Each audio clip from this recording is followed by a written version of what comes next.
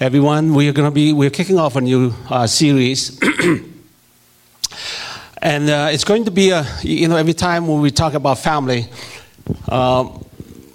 something happened. For every time that I talk about family, something happened. And then I think Satan just don't want to do that. He didn't want me to talk about the family. And plus here today, I trust that God will ignite your souls and that you'll be excited. You open your heart, because I know some of you came in the church today, you're sad. The right person didn't win last night. And it really takes some work for me up here to try to generate excitement and to open your heart, and then trust that that you will stay with me. And it's just a fight. I know it means a lot to some of you. You're not the only one. There's a whole bunch of us who are disappointed too. So anyways, we're going to be kicking off a focus on the family. I'm not going to be talking about, the Focus on the Family program.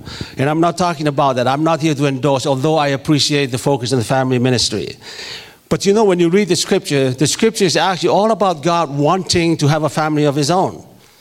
And you go right from the Genesis, right from the beginning of time to the end. It's full of verses, a reminder to us of God wanting a family for his own and building a family for his own. And as we start this series together here today, and I know after we finish the talk here today, some of you probably would have more questions than you had when you first come into the church, the chapel here this morning. But what I want to ask you to do is that I want you to look at this introductory talk here this morning, not by looking at it as a standalone talk. Then you will not get it. You got to look at it as a series. So we're going to look at the 3-part series here. And like I said, there might be more questions that will come into your mind. But today, hopefully, that we'll do a good job to try to build the case and the context in which, this is going to be a pretty practical one. And I want you to pray for the next 3 weeks as we talked about that. And I mentioned about the Bible that is so full of focus on the family. And right from the beginning, as he created the human beings, God created man and woman. He did it for one reason, because he wanted a family for his own. In fact, in Hebrews chapter 2, verse 10, God for whom and through whom everything was made, and including you and me, that God who created you and me, and it was only right that he should make Jesus, through his suffering, a perfect leader, fit to bring them, who are they? All his children into salvation. And that is the key for us today, because the God who created every person here, he created you and me for one reason. He wanted his own family, not only to be saved, as Hebrews tells us, but to share in his glory. The Bible is about God building and shaping his family. In fact, if you have to subtitle the Bible, you can subtitle it Focus on the Family. And I want to talk today about God's standard for the family. And before we do that, let me ask the Lord to bless our time together. Our Father, thank you for your love. And as we begin this series on the family, we are absolutely overwhelmed as parents at the task and the responsibility of raising children in the kingdom of God.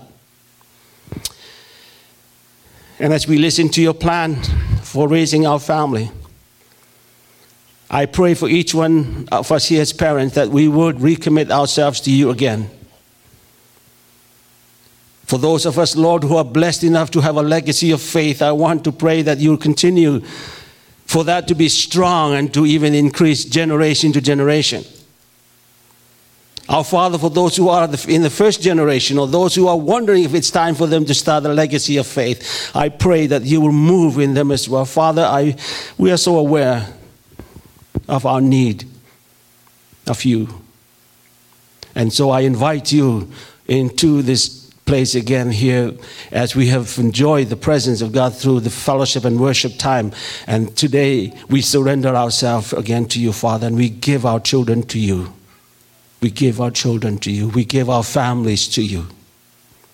I pray for the different ministries in this church, Lord. I pray that you would continue to anoint and breathe life into them, our Father. May we fully utilize those resources and opportunities, that our families may be strong and they may be built up, and that we will see a generation of young people who love you, Father, with all of their heart, souls, and mind, and all of their strength. We pray in the powerful name of Jesus Christ, our Lord. Amen. We're going to be talking about focus on the family. Now, I want to show you a picture on the screen here.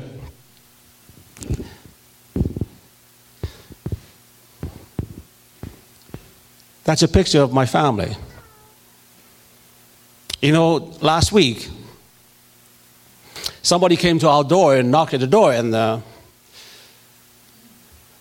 she was coming in to raise funds for MS, and my wife went to the door, and then she noticed the picture on the wall. And she made some nice comments about the family. That's my oldest in the middle, the second, and then the third. And that white person in there is my wife. Poor Sharon. And I love my family. And when the lady came over and said, that's a nice family, that's a nice portrait of your family. And you know, I put that picture there for a purpose. That picture may look like, for me, it's perfect. You know, it's a beautiful portrait of my family. But I'm here to tell you that that is not my real family. You see, my real family is the one that lives in our home day in and day out. That's my real family. And too often we get caught up in what we want for our families, what we expect from our families, and we never get a second thought to, really, God, what do you want for our family? And we need to look at it. Don't get me wrong. Every parent here that's listening to me have great expectation for their family. We all want that picture perfect family. When you got married, or you are single and hope to get married one day, you got that same picture perfect image in your mind. And the problem is, we all know the hard truth about our families, our real family, and it is not that snapshot on the wall. Even though that is what God wants and desires of all of us, to have a picture-perfect family as possible. You know, I have lived over 6 decades on this earth. I looked and I wonder, man, what have happened to our family, right? Over the 60 years of life God has granted to me, many of us have watched the most shocking aspects about the family in the history of this nation. The disintegration of the families, the violence, the rate of divorce. And some of you are listening to me here this morning that you are still living with the sense of pain and loneliness and abandonment because of some family issues.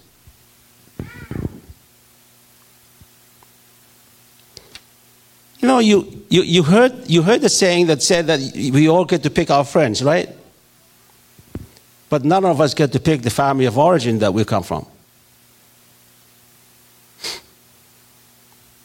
And that is what makes this talk about the family relationship so challenging.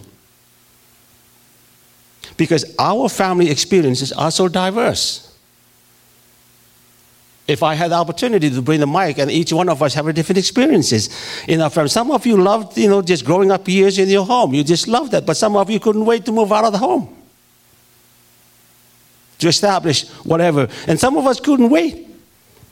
Some of us grew up in blended family situations. Some of us in single parenting. Some of us in all of those kind of family experiences. And in fact, just the mention of the word father, just the mention of the word mother, of brother or sister, that there's some emotions that is all associated with it.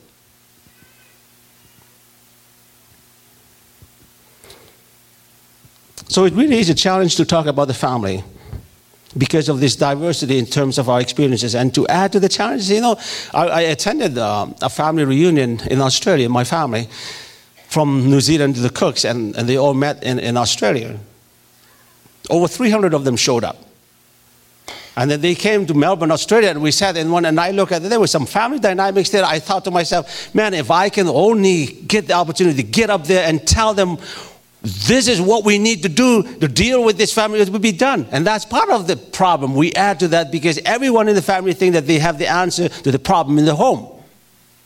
If only dad can do this, if only mom listen to me, if all, everything will be okay. And thus, increased attention in the home. I have two people that I've asked them to come and share a little bit of their childhood and family memories. And my hope is that through their stories that they will offer some help, hopefully, to the families from now on how to better live, especially in terms of the expectation of the New Testament, in terms of its focus on the family. And I want you, please, to welcome Carla Strang and John Rokachi.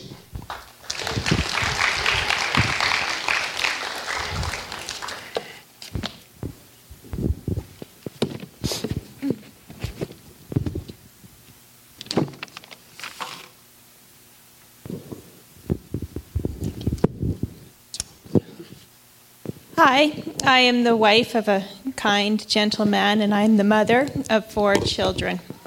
I have based my testimony upon the Proverbs 31 woman. I don't have time to read the whole passage, so I'm just going to summarize. It is a model of the ideal woman. She is many things. She is strong, she's generous, she's fearless, she's wise, and so much more.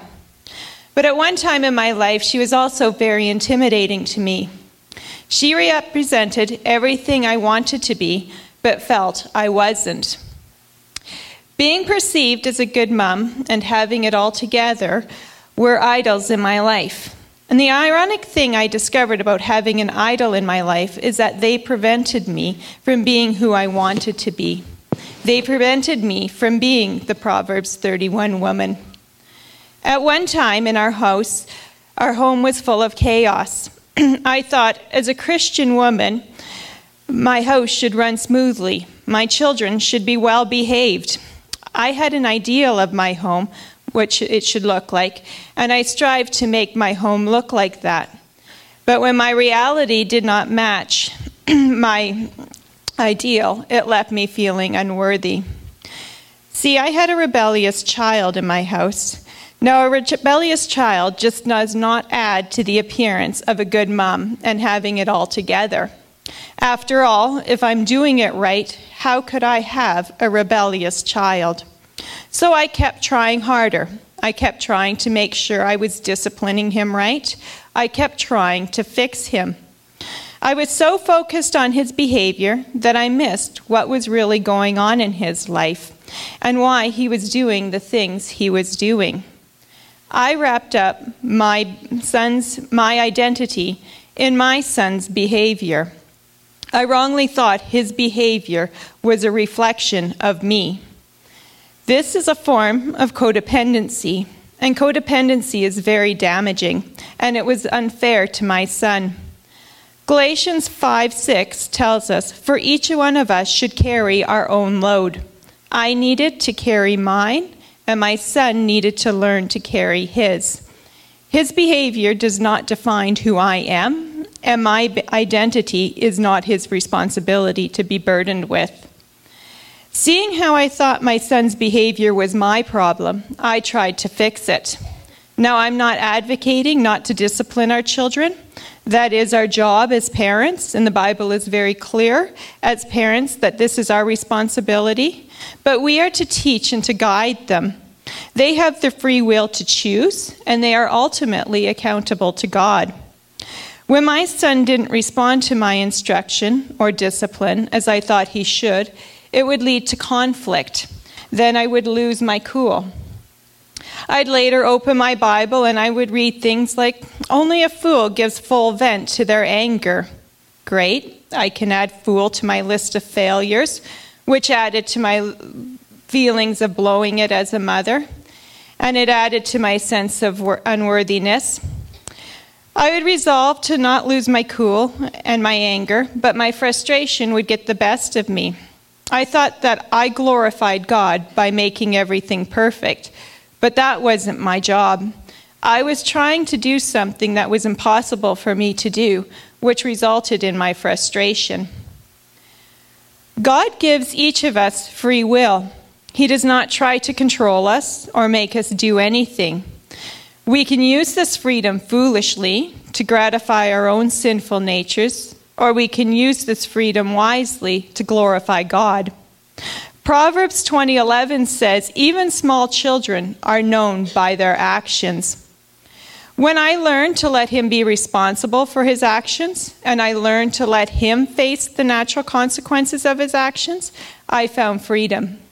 And in this freedom, Christ is able to work in my life. See, the Christian walk isn't about being perfect. It's not about God. It's about God's grace. It's not about works. It's about what he's done for us and what he can do through us.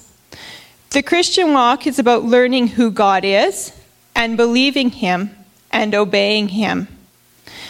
The Proverbs 31 woman is no longer intimidating to me. Rather, I look forward to what God can do in my life, and I look forward to the adventure that he has for me.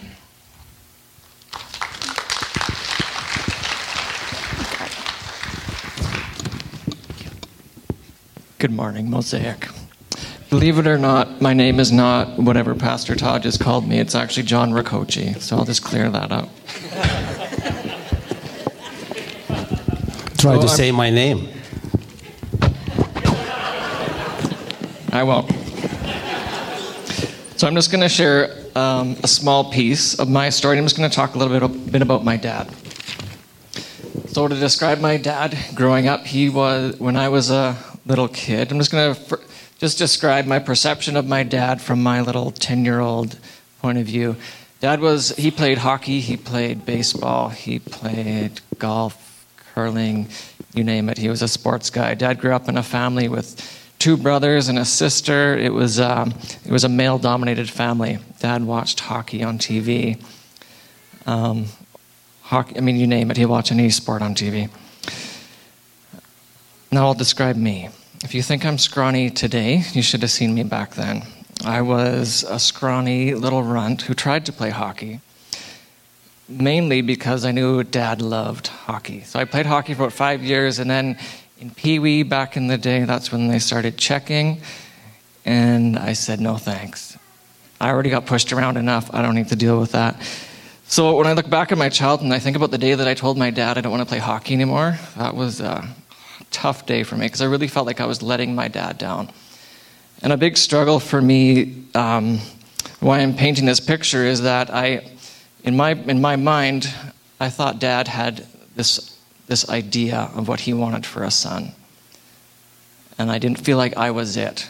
I have 3 sisters, so my dad gets 4 kids, only one of them's a boy. He got this. So my thinking was, this isn't what Dad wanted. So growing up, I felt like I was letting him down. I felt like I don't know how to connect with him. So also for me, my interests were 4-H and horses and school. I was really good at school. Our interests were just opposite. We both didn't know how to connect with each other. But with my 10-year-old undeveloped, not fully developed brain, what I thought is, there's something wrong with me. What am I doing wrong? Why can't I connect with my dad? What do I need to do different?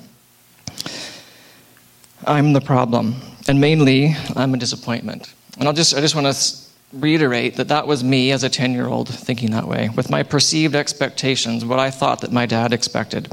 So for me, it was, how do I connect with my dad? I want a relationship. It was something I longed for desperately. I want to connect with him. I don't know how to do this. So what that left me feeling was angry. I had a lot of anger as a kid. But really underneath all that anger is just sadness, and I just want to connect. I don't know how to do that. So I think it was in my early 20s when God finally showed me. he showed me this picture of my dad's dad. And God made it really clear to me that my dad couldn't give something to me that he didn't get. He can't give me something he didn't get.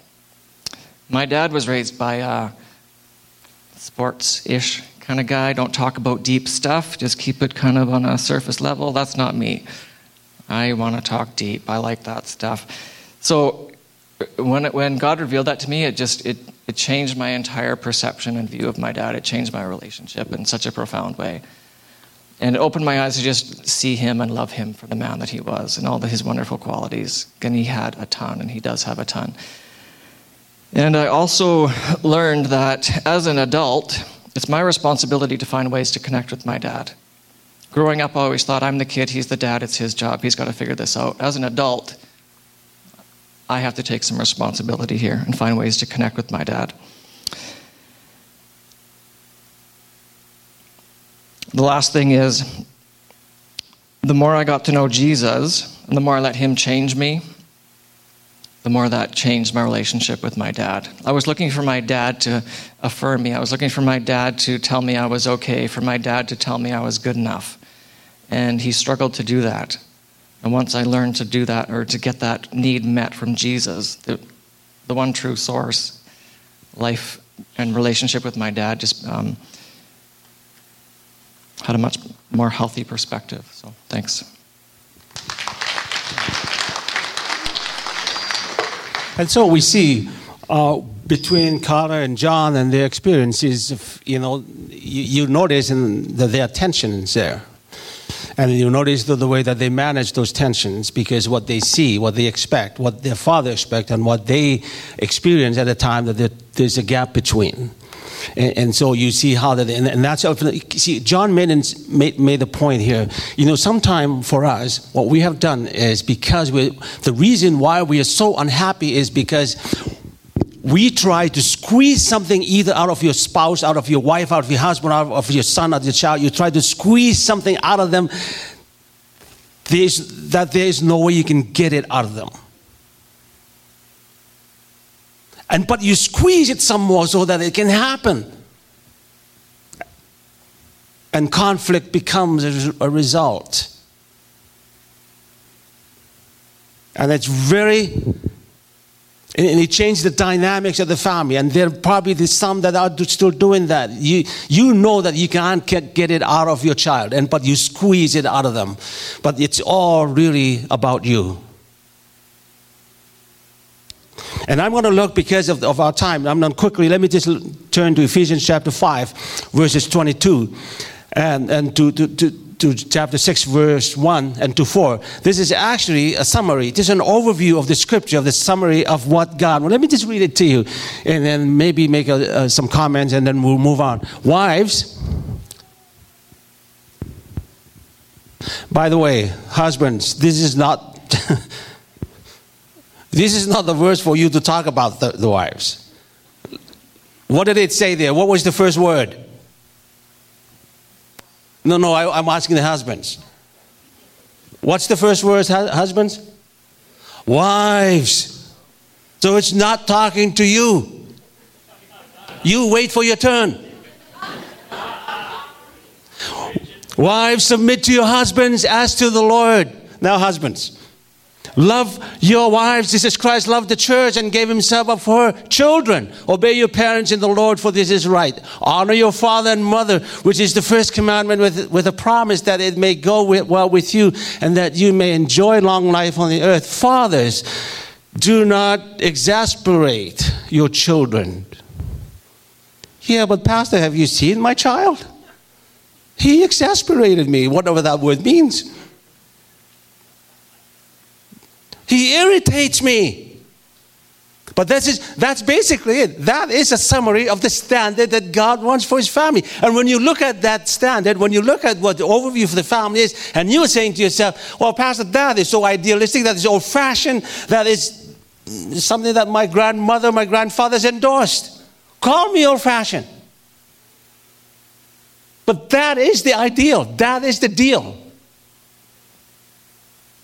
And what happened today is we begin to change that so that it will manage, our own current situation will be manageable. And so we change the standard of God. In fact, when you look at today, where is the family? The family is being redefined. Because what happened is we go out and change the standard that God has given us. My challenge to you, are you willing?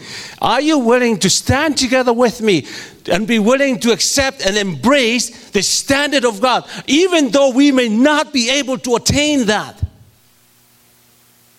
You know, a lot of people look at this and say, well, I cannot accomplish that. I cannot get to that point. That was okay with Jesus. That is okay with God. And because we don't understand, and that is the reason the conflict, James said, why? What's the reason for the conflict in your home? It's because we're trying to squeeze something out of your child that only God can provide. You're squeezing something out of your spouse that only God can provide. And we need to look at what God is saying to the people, what God is saying to the family when He said, this is it, folks. But that over there creates a tension, right? Because you're saying, Pastor, okay, wives submit to husband. You don't live with my husband. I do.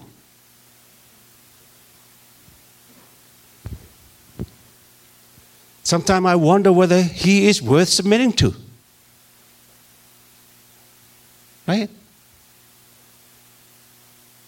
And we're going to talk, this is going to be very practical. Next week, we're going to talk about Ephesians chapter 5 and begin back to verse 21. And that is the overarching principle. But look at this here. Husbands, love your wives. But Pastor, have you seen my wife lately?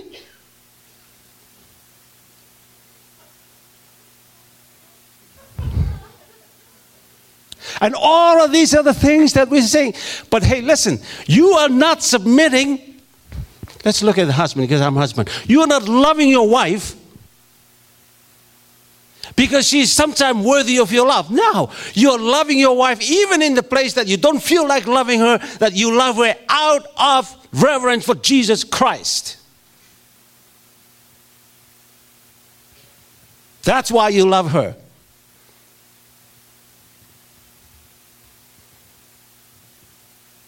And when we understand God's perspective, we begin to see. And in fact, because I'm really jumping out, I want to go back to the next phrase, scripture. This is a good example, and then we close. This is a good example, actually, of God's standard, which is Ephesians chapter 5 and 6. And my reality, my situation today, they don't match, that there is a gap, therefore it creates tension. But the tension is a choice that we're going to make. Are you willing to adopt and embrace the standard that God has given, even though it's old-fashioned? Even though it's idealistic, even though I cannot attain to it, but are you willing to embrace it? But here's a good example. Let me give... Some Pharisees came to him to test him. You know something about them? They're not there to see Jesus or to come learn from Jesus. They're there to test Jesus. They're always like that. They're coming in a way, anything that they can put their hand on to try to confuse, to try to get people to say, if he says he is God, but look at his teaching. It's not lining up with the prophets. So he was doing that. Some Pharisees came to him to test him. They asked, is it lawful for a man to divorce his wife? Of course, when they say, is it lawful, that they were referring to whom? To what? To the law of Moses, right? Is it lawful for a man to divorce his wife for any and every reason? But let me tell you a little bit about that. Here's the thing because in that culture, women are actually one level higher than the animals. And here's what happened, that they have this no fault, divorce phrase. A man can divorce his wife when he come home and, he didn't like the cooking. Yeah. He didn't like her. And then he would come in and say, I divorce you, I divorce you, I divorce you, and it's done. That's the deal. Now, men, I'm not saying that you go home and do that, okay? Go to the restaurant. But for a woman, that is not the case. A woman is stuck, but not with a man. And that is what they're saying. Is it lawful for a man to divorce his wife for any and every reason? Listen what Jesus said. Haven't you read? And they're saying, Jesus, no, I'm not talking about haven't you read. I'm talking about our situation today. Man, there's people here that are unhappy in their situation, in their relationship. Haven't you heard? But is it lawful for a man? Look what Jesus said. Haven't you read, he replied, that at the beginning the Creator made them male and female, and said, for this reason, a man will leave his father and mother and be united to his wife, and the two will become one flesh. Basically what he's saying, so they are no longer two but one. Therefore what God has joined together, let no man put asunder. Basically what he's saying, hey, here's the standard. If you go back to the beginning, this is God's ideal. This is God's standard. The two shall become one. What you're trying to do is, because you do not understand what marriage is all about, what you're trying to do is you're separating what God has brought together.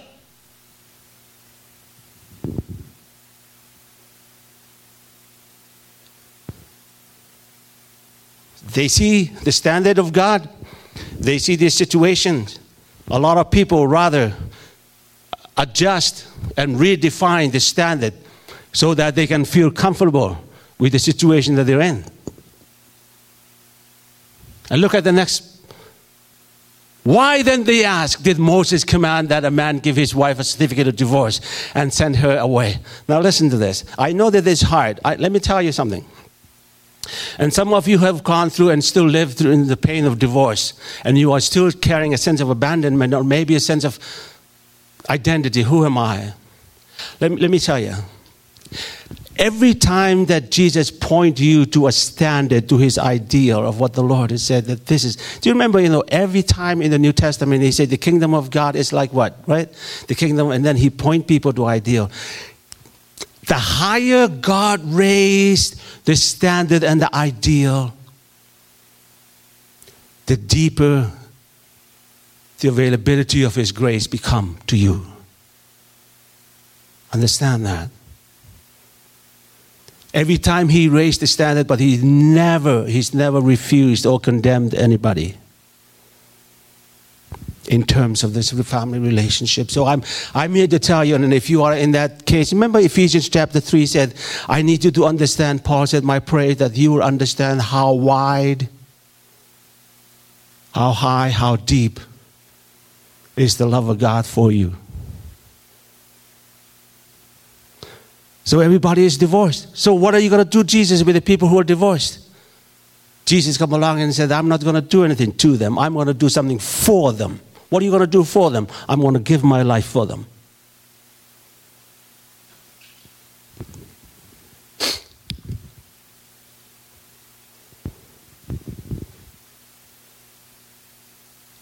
Moses permitted you to divorce your wives because your hearts were hard. But it was not this way from the beginning. It was not this way from the beginning. Do you know? And I know for some of you who have heard this, you say, well, Pastor, I'm stuck here. I feel condemned. Hear me out. The more you feel condemned, the more God's love will come on you. Because he did not come to do something to you. He came to do something for you. He came to say, I'm going to give my life for you. And this morning, we're going to look at as we summarize and as I close our time together, I trust that you will prepare yourself as we go through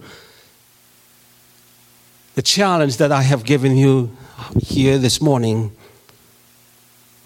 that when Jesus pointed them back to the place, do not redefine the standard of God. You know, we got so caught up with the things of today. Sometimes we don't even think about it. We become accustomed to the culture that we live in. We no longer ask those questions. There's so many statistics about the family. You know, over the last 60 years in my life, God has granted me to see what have happened in the family. But that was not the ideal. Yes, I understand, Jesus said, I understand the pain of divorce. I understand things didn't work out. I understand all of these things. I understand that. But it's not going to change the standard that I have provided, because if you change the standard, you've missed something very significant in the process. And I close. Are you willing to follow God's standard for your family? Or would you redefine the term so that you can feel good about where you are? Secondly, are you willing to point your children towards a destination that you never reach? Or would you redefine what is normal?